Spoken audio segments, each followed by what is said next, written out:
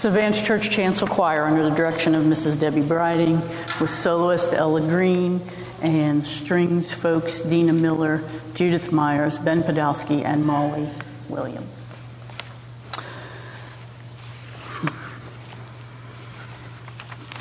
Our scripture lessons tonight are familiar ones for this occasion.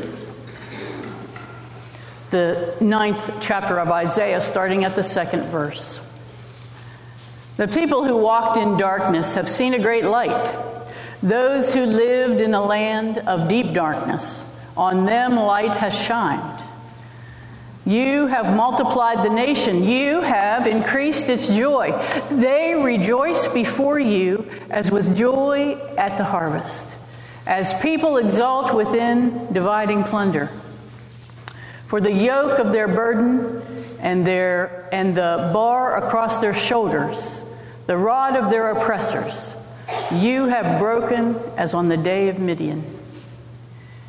For all the boots of this trampling warriors and all the garments rolled in blood shall be burned as fuel for the fire.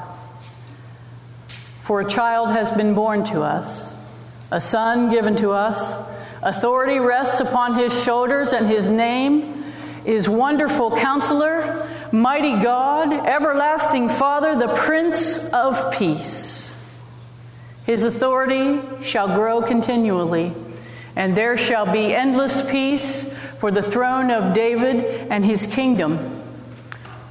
He will establish and uphold with justice and with righteousness from the time awarded and forevermore. The zeal of the Lord of hosts will do this. And then from the 2nd chapter of Luke,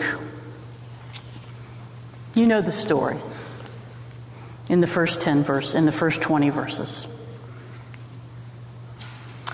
In those days, a decree went out from Emperor Augustus that all the world should be registered. This was the first registration and was taken while Quirinius was governor of Syria.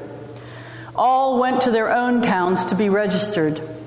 Joseph also went from the town of Nazareth in Galilee to Judea, to the city of David called Bethlehem, because he was descended from the house and the family of David.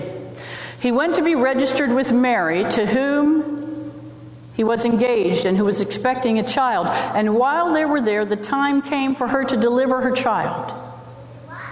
And she gave birth to her child, to her firstborn son, and wrapped him in bands of cloth, and laid him in a manger, because there was no place for him in the inn. And in that region there were shepherds living in the fields, keeping watch over their flocks by night. Then an angel of the Lord stood before them, and the glory of the Lord shone around them, and they were terrified. But the angel said to them, "Do not be afraid. For see, I am bringing you good news of great joy for all the people. To you is born this day in the city of David a Savior, who is the Messiah, the Lord. This will be a sign for you, and you will find a child wrapped in bands of cloth and lying in a manger." And suddenly there was with the angel a multitude of heavenly hosts praising God and saying, "Glory to God in the highest heaven, and on earth peace among those whom he favors." Friends, this is the word of the Lord. Thanks be to God.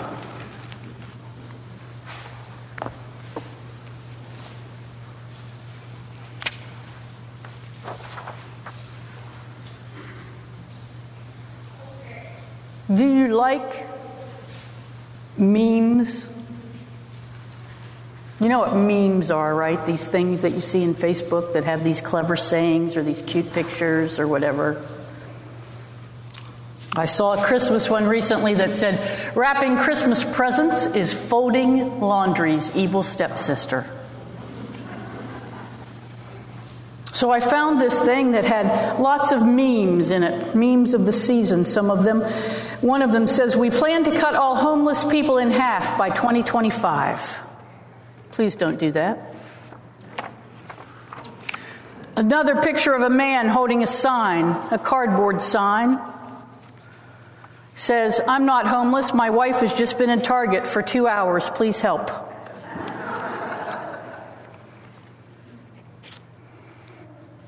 This one's a good one. I think you'll enjoy. So welcome to solicitors, probably at an attorney's house, I would guess. This household charges $20 per minute to listen to sales pitches, religious messages, and any other speech you are offering today. These fees are payable in advance, and you hereby acknowledge your agreement to the terms above by knocking on the door or ringing the doorbell.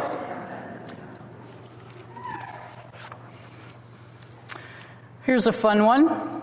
Lost Roomba. His name is Higgins. He does not bite. My husband left our bungalow door open and our Roomba escaped. We followed his cleaning track for 4 miles down the beach, and then we lost his trails. Higgins cannot swim. Please help us bring him back home. This one, a sign on a tree in a far-out country road, simply says, "Your GPS is wrong. Turn around." Here's one from Community Presbyterian Church. I don't know where that is, but they are an interesting congregation, clearly. It says, "God does not have favorites, but our sign guy does. Go Rams." Remember what the valet who parked your car looks like, because we do not have valet parking. And then here's just one more that I find amusing. It's a group of stick people sitting in chairs in a row, and one of them has fallen over on his face. And it says, "Doctor's waiting room. If you die while waiting to see the doctor, please cancel your appointment immediately." True enough, I guess. Memes are fun little things that we can play with, that we can have fun with, that are entertaining. But I saw one this week that set me off. And it said simply, "Christmas is canceled." What?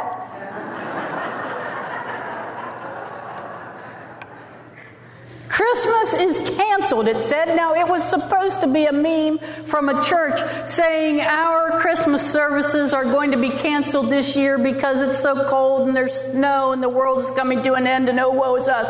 But what it said was, Christmas is canceled. And I remembered once when my nephew was about 8. He's 42 now.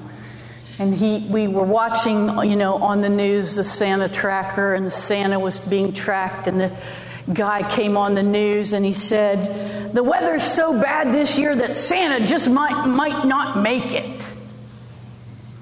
And he fell on the floor crying because he thought Christmas was going to be canceled. You cancel Christmas? What do you do when you cancel Christmas? Santa stays home? There's no particularly matched family pajamas for the perfectly photographed happy family looking like they just fell out of a Land's End catalog. Elf on the Shelf becomes the gnome that stays home. I've been musing about this for a while, can you tell? Oh, and there's no Christmas cards. You don't have to send Christmas cards if Christmas is canceled. No perfectly written, fastidiously edited, braggadocious Christmas letter going to your relatives telling all the things that you never really did this year. Don't have to drag your kids to get that Santa photo they never want to take, to have screaming pictures of them crying in their wedding photos, and no festive snacks. If there's no festive snacks because Christmas is canceled, guess what? 2 weeks from now, we all don't have to have New Year's resolutions to lose a bunch of weight. So what if we canceled Christmas? I Googled Christmas is canceled. And do you know there is a ton of articles suggesting what you can do to cancel Christmas? I was appalled. One of them was written by a Brit, though, who said, in the U.S., when we think of Christmas, the first thing that comes to our mind is not church, but family, food, and opening presents. That's how we've come to understand Christmas. So if we cancel Christmas, we can just cancel all those things.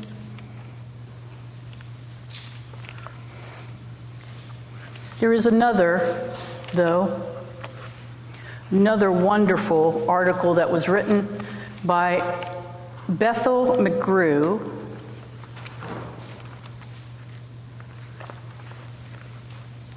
And Bethel McGrew was writing about the fact that their church is closing this year. They don't have enough people and enough money to keep it going. There aren't enough pastors for them to have a church service anymore. It's become impossible to do. And the announcement came late. Too late for them even to realize that there was much they could do about it. And so they realize as they sit tonight or tomorrow morning that that is the last Christmas service they will ever have as a church. Bethel McGrew says, how might I have gone about going to church this year differently if I had known? Maybe I would have taken better care of myself on Saturdays so I could be refreshed and ready to give my God wholehearted focus on Sundays instead of shutting my eyes through the sermons. And those of you who do that don't think I don't know who you are. Maybe I would have gone out of my way to thank the few folks who are still left for everything they've done to keep the place afloat. Maybe some weekends I would have brought my microphone and recorded a few hymns with the lovely acoustics. Or maybe on a sunny day, I would have just sat quietly meditating on the crucifix over our altar, enjoying the light as it streamed through our couple of hanging bits of stained glass. Bethel McGrew goes on to say, we always think about what could have been, what we might have done. We always chide ourselves for not planning, even when we had our whole lives to plan.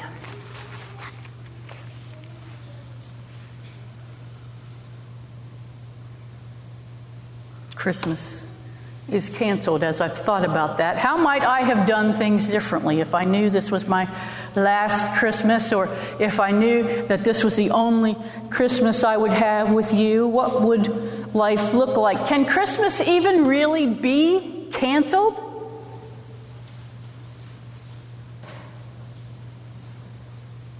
I talked to a local school teacher about this, and she said, no, for me this year, Christmas is not canceled.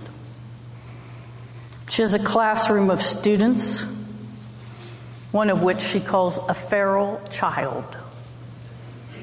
He lives in conditions that are unthinkable for a first world person to live in. And I'm not going to say any more than that. He has very little chance in this life. And yet he tries very, very hard to succeed.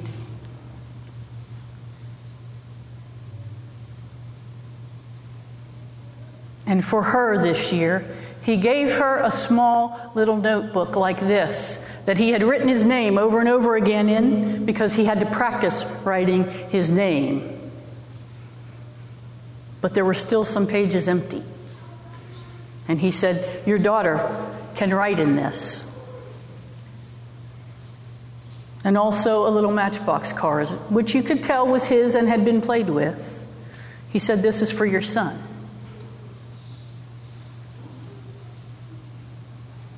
The spirit of Christmas is alive there in that child and in that relationship between that teacher and that child, and Christmas is not canceled for them.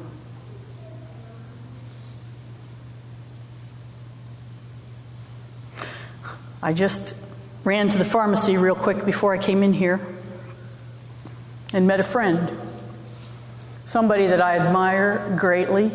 She understands me better than most people in this world.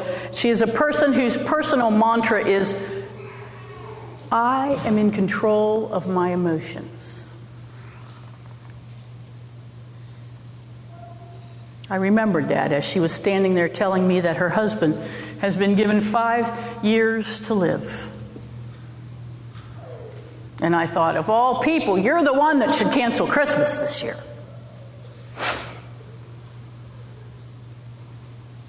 She said, no, we take everything day by day. We do the best we can. We're thankful for what we have.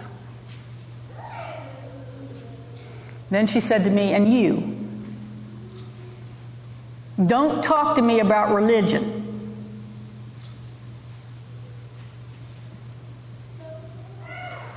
I don't perceive myself as being one of those people who particularly talks about religion all the time anyway. But she was very clear. Don't talk to me about religion. And I thought, Christmas is not canceled this year. I will not talk to you about religion.